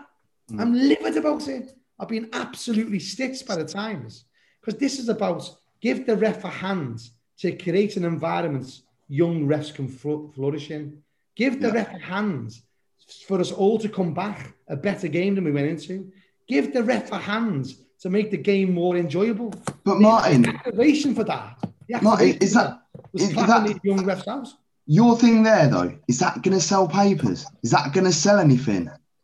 Come on.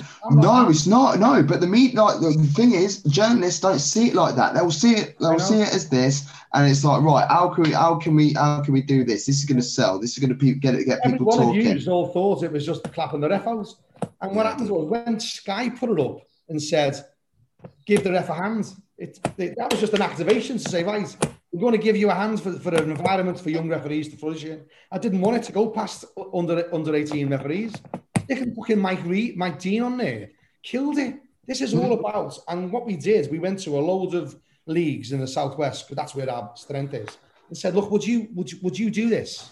Would you ask your teams, not the refs, the teams to give the refs something? Just to say, look, we're going to give you a hand today. We're going to stop that knobhead shouting at you. We're going to give you a hand. We're going to give you a hand to make sure the game's all right. We're going to give the ref a hand to do this. Not one bit of saying give the ref a round of applause. The clap was just a play on words. Yeah. The clap was just to activate this atmosphere of positivity. Totally being missed by every fucker. And I think quite a lot of clubs are doing that. Not as many as we'd hoped, and not in the way of you can see it noticeably. But I mean, talking from personal experience myself, sometimes you have a bad game, you get maybe the club secretary or the groundsman actually walking off the pitch. Everything all right, ref? You're all right. Don't worry. You had a good game, and that's nice. And it's a bit of support. I think support is the key thing. And I think it needs to be a bit more. Mate, just check on everyone. As if I saw a player who broke his leg last week or something, and then I saw him on the sidelines, I'll go nuts with, oh, how's your leg? How's things doing? You're looking for that support and nurture kind of thing. But I agree, the media has definitely turned this on the side. Yeah, how'd you start that, Will? What's the activation of it? Do we just come back and say, right, we're all just going to give him a hand today? What's the activation from it? Nobody knew at all what the rainbow races was until he wore rainbow laces and people started saying, that's to help the LGBT plus community. That's what that's about. Oh, I just thought it was fucking rainbow races. What's to give the ref a hand for? What are you clapping at the ref for? Oh, listen, we want to give him a hand. And Nasasa kicked off with me for wearing rainbow laces. Say again? In 2013, I think it was. That's when I first discovered Stonewall Charity. And I was like, do you know what? So I found them, they were free to order online. So I ordered the laces. So going about 8 years. And I was like, do you know what? I'm going to wear these from now on. And I did. Ask you what it was about? Yeah, I did. Yeah, my uncle's gay. I've got a lot of friends in that are gay and lesbian. This is before I knew about the rest of the letters, if I'm honest. But I would wear them in solidarity to them, and I thought it was really important. About 5 or 6 games in, I got assessed and I got marked down for wearing rainbow laces. That's nonsense. Absolutely. I'll try and find it. I'll try and find it. I'll try and dig it out as proof because I've got nothing to lie about, honestly. But it's just. I'm not calling. I know you're not. No, I know. No, but that's what I mean. It's just bullshit, really. End of the day, and like for instance, like when that people have got different opinions about taking the knee and all that sort of stuff. For me personally, I think it's really important. Everyone's going, oh, it's a political thing, this, that, and the other. Can you read beyond the lines, please, for a couple of moments and realise the reason why people are doing it? So nothing to do with a political message. It's to do with the standard message saying that Black Lives Matter doesn't mean that only Black Lives Matter. We know all lives matter, but Black Lives Matter too, and that's what the message was. There's all these taking the knee and clapping the referee out. Well, taking the knee is a bad thing now, isn't it? Everyone's kicking off about it. Initially, if someone's seen taking a knee, they'll ask why they're taking a knee. Then you can get out that positive message of this is what we're fighting. Well, that was the activation of the But everyone went against the clap to say, I'm not getting clapped out. When you're not realising that was the activation of giving a young ref a hands. But someone said something about tokenism, and that's just what's happening now. Everything has to then have a three-pronged slogan. Everything has to come out with something into, Black Lives Matter, clap NHS, like clap for the NHS. Do you know what I mean? Like that's a three-pronged, stop, drop, roll. Fuck's sake, do you know what I mean? Like when you're on fire, it's just three things all the time. It's just how can we make something that is really important to someone's life or a community's life or a demographic's life or a group's life cool? How can we make it cool? Let's do this, and I think that's what they've tried to do with referees. That's what they've tried to do with racial and social injustice, which is the whole point of Black Lives Matter. I understand that BLM, the movement as a group, has got political undertones. I'm fully aware of that. I'm not stupid enough to believe that it doesn't. Everything's got some political, something political, whatever music you like, whatever sport you like, and then you'll have a mentality or an idea of something like that. So therefore, it will have a political undertone some way. And if you turn around and say, I don't like politics, well, you've got no conversation to have in anything, because every single conversation is political, irrespective of what you believe and what you do. I know. Gav, massively. Do you get what I meant by it? What it was? It wasn't like everything needs an activation to ask the question. Everything. And then we did I don't know if you've seen it, we did the hashtag Drysdale effect. The Drysdale effect. Yeah. What I said about the Drysdale effect was, and again, people were like, I don't want to be a t-shirt head button, referee's head button.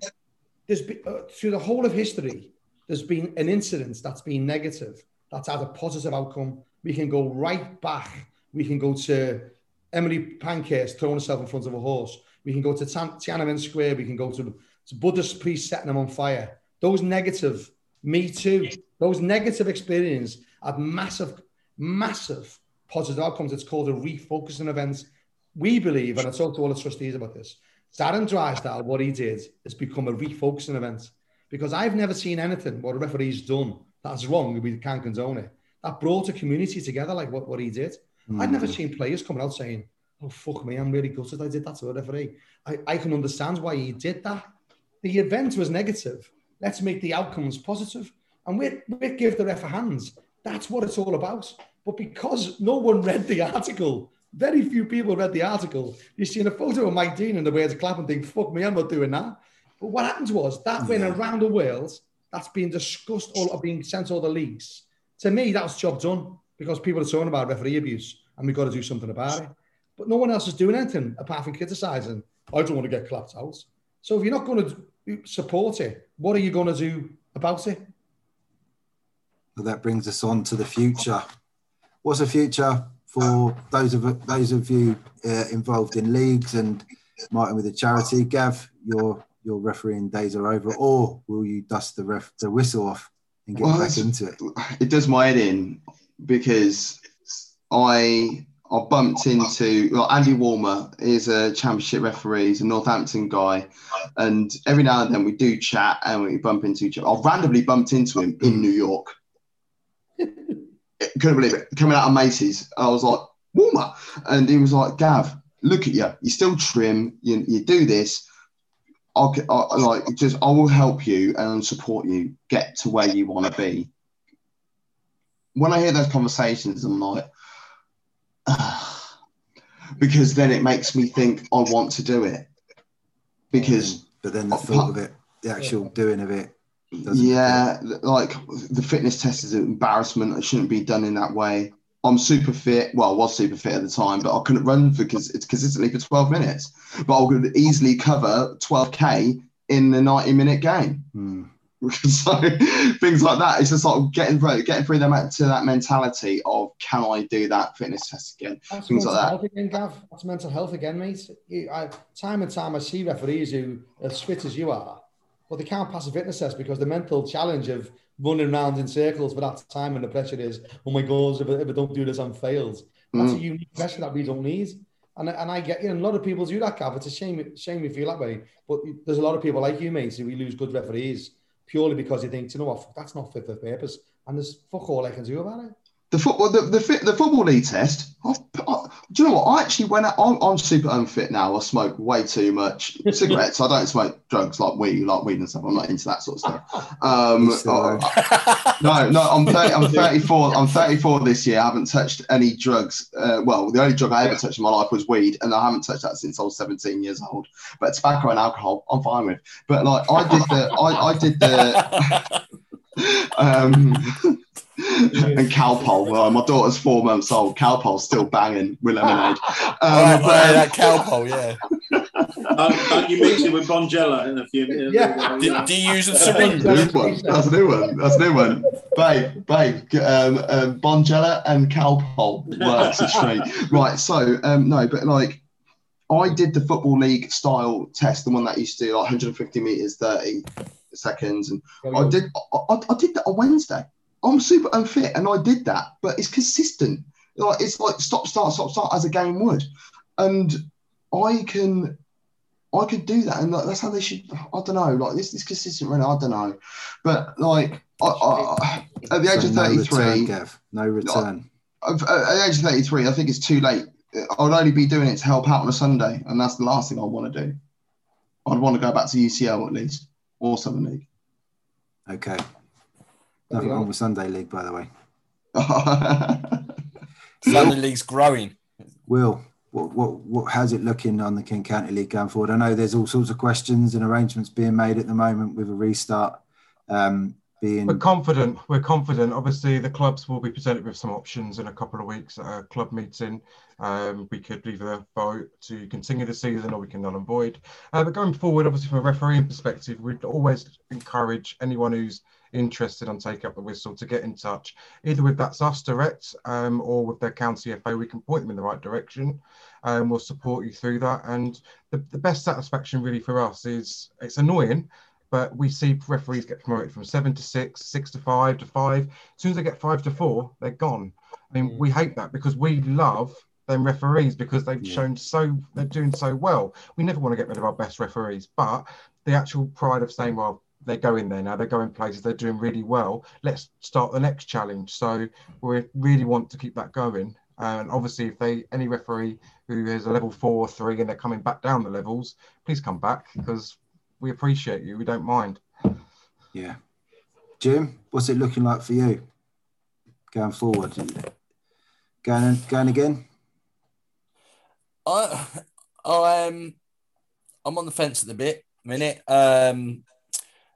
I think I said to you the other day when we was talking before on messages, I might just see how it goes. Might just do some lines until the end of the season when it starts up again. But one thing that I'm quite worried about, and which I've got history on as well, is the way that Sunday League's going, and that you think that the referees are getting attacked in the Premier League for making stuff. All the campaign now in Sunday League, lower level referees just look at it and just go, really? Because it's not a bad decision over 90 minutes. It's a bad decision over the next month. Do you know what I mean? It's getting chucked out there. It's getting spoke about, and whether it's a good decision or a bad decision, everyone will have their own views of it. And I think it needs to be looked at, and there needs to be some sort of support for people to carry it on. I mean, some referees will thrive from it, but I know other referees will not make decisions because they'll be worried of the backlash.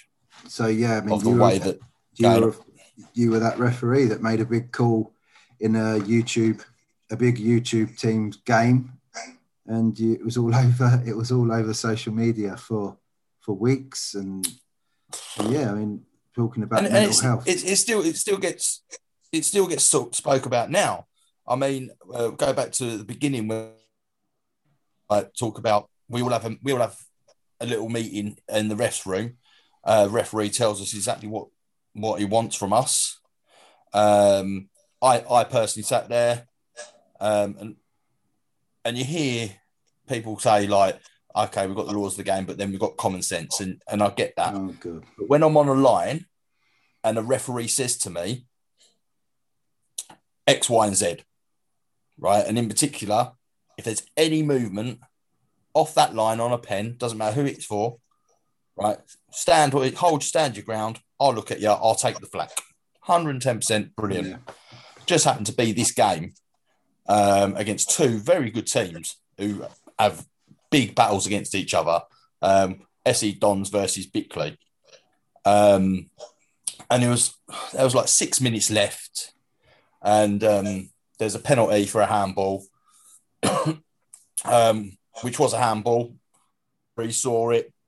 No one really moaned about it. I've stood right on the line. Goalkeeper saved it. I've stood where I am, holding my ground, thinking, look over, look at me now. Yeah. Like, look at me. And he hasn't looked at me. Some of the Bickley boys who obviously know the laws are going, line ain't move, ref, line ain't move. So I've had to flag the to get the attention of the referee. For that, the goalkeeper, he's come up to me, said his piece. The referees then said to me, okay, it's retake. Do you want me to send the goalkeeper off for the way that he came up to me? And I was like, look, we've got 6 minutes left, right? Let's get this penalty done. Look, book him, get this penalty done, and get the game done. So he books him, and then all hell breaks loose. He throws the ball at a player, I believe, and someone else has a go at the person who was going to go in goal, then says something to the ref, so he gets sin-binned. And an altercation happened, or was said to have happened, with a fan and the referee, and he said, right, calling it off. Just calling it off. And you think 5-10 years ago, that's the end of it. But then it's not anymore, because they break it down. They put timers on. Wires the lino.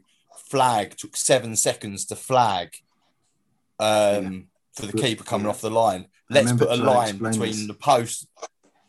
I remember trying to explain this on the podcast that Jim, when it happened, everyone's going, what's the lino doing? I said, he's standing his ground and he's trying to eyeball the fucking ref to tell him something's happened. Please come and talk to me.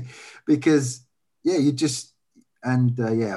got a lot of flack for that. And I tried my best to explain it. They give an angle of your view, which is from the halfway line. There's no way that they could see whether the goalkeeper was off the line or not. It's tough. And I mean, more and more teams are putting on these decisions. Dave, this leads me to you. You were part of the social media team as well for Westphal. When you see clubs putting on 10-second videos of decisions and calling the refs crap on social media or whatever, I mean, how do you deal with that? Because I think as far as Westphal goes, I think they've never really absolutely called out the referee and been insulted to him. There's been the odd one. Yeah. But if that was picked up, that was past the county. Yeah. And people have had bans. Because they've got to remember what they say on social media, they're still representing their club. Yeah. And if it's spotted and reported, they'll get banned. And they'll get fined. I've going back to what Jim said, I had an incident in a game. My first YouTube game was a team called Eltham SF, who are basically now under the radar and a bit of granite. Yeah. So, you know, they split when they're home, mate. And I didn't know anyone. Don't know anything about YouTubers or anything like that. And there's cameras on the side, and it's like, wow, you know, great. I had my usual game. That bad. And there's Manny. Manny Yep. aimed a headbutt at someone. Well, I thought it was. So I red carded him. And I learned then, whatever you do not read the comments on a YouTube video. Yeah, no. It was, 100%. yeah, some of the comments were quite hurtful. I mean, I look at it and I still think, yeah, it may have been harsh, but technically it was the right decision. One thing, You know, and one thing I would say. God, I'm sorry. yeah, I was just going to say, and since then, you know, I've had Manny's a top guy. You know, I've refereed him loads of times since. Great player, good, nice bloke, and never sort of held it against me at all. But yeah, it is the way it's going. Social media is a great thing for leagues. It really is. It's highlighting grassroots football, and there's some good football being played at our level. Yeah. Unfortunately, it's also putting the spotlight more on the referees. Martin, But I must say, go on, from Jim. a little comment you've just said about Manny, is I then didn't do an SE Dons game for quite a long time, and through Saturday football, I bumped into a few of the players, which absolutely sweet with me. Do you know what I mean?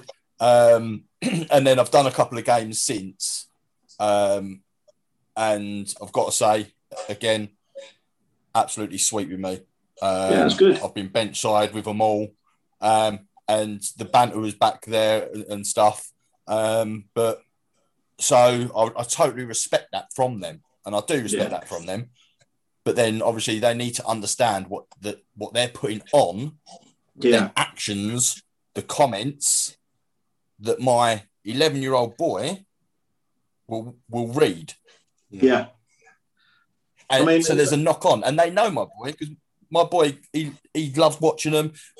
Andrews digs me out. Oh, I used to go and watch him. Blah, blah, blah. He'll go, can we go and watch SE Dons? I was like, come on then, and I'll take him. And he'll be like, oh, can I get a picture with Zach? I was like, Zach, is it all right? Have a picture. So I'll take a picture in that. So he saw it as, why aren't we going to SE Dons anymore? Or why have they said this on here about you? Yeah. I'm like, it's just football, mate. Do you know what I mean? And that's what affected me more than most of it. And then the players, I've got to show massive respect for because they've been great. Any other game I've done with them, they haven't held it against me. That's sad, though, isn't it? So sad. I've got to say, having refereed them a couple of times myself, 2 or 3 times, the players themselves, absolutely excellent. Absolutely no issues with the players themselves. And even some of the media content, I think they highlighted a bit of my pitch, my rules last year, a bit of voiceover for me. You know, They paid you for it. Eh? They paid you for it. Get the royalties, son. I think the best one was Robert Williams with the cat with 9 lives. But stuff like that.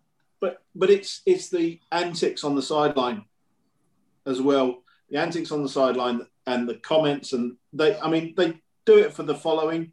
It's great. It's a great watch, but it's projecting the wrong image occasionally and leading to people thinking the wrong behaviour is right.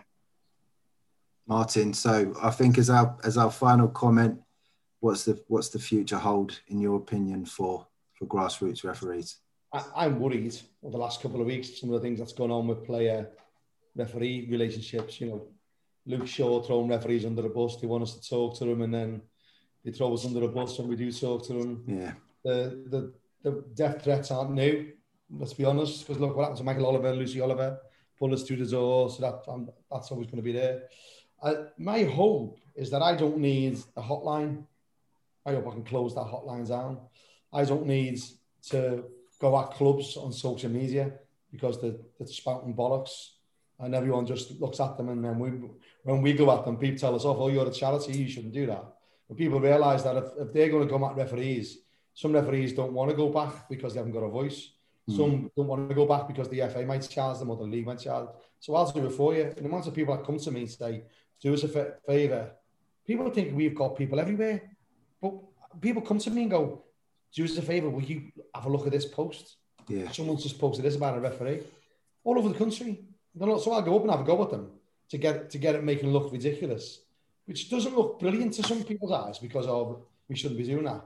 But then we get the clubs to apologise on social media and go, listen, that wasn't us, that was with the chairman's. The chairman make it, that's some lads we employed to do our social media.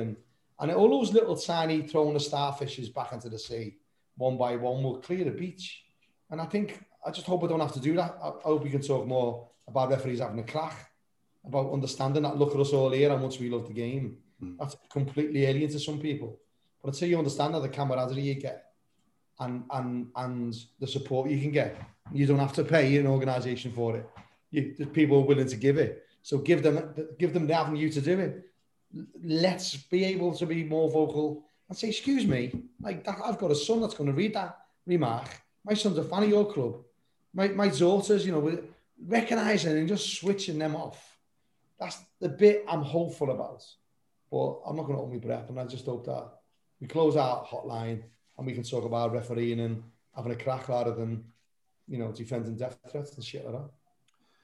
Absolutely agree. I thank you very much, everybody, for your time tonight.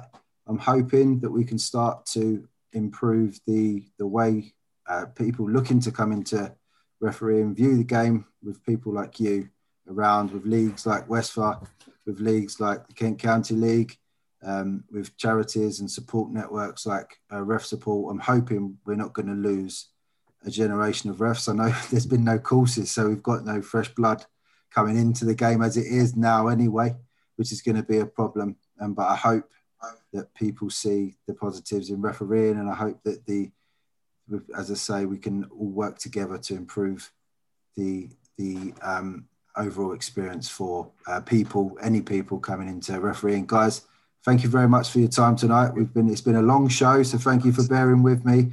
I wish you all the best in the future, and I hope to speak to you soon. All the best, chaps. All the best. Cheers, gents. Take care, yeah. Take care, guys. Thank you. Yeah. Having trouble tracking who can play and who can't? Download Down to Play before your next match. The first app to purely focus on player availability. Get Down to Play for free in the App Store and Google Play.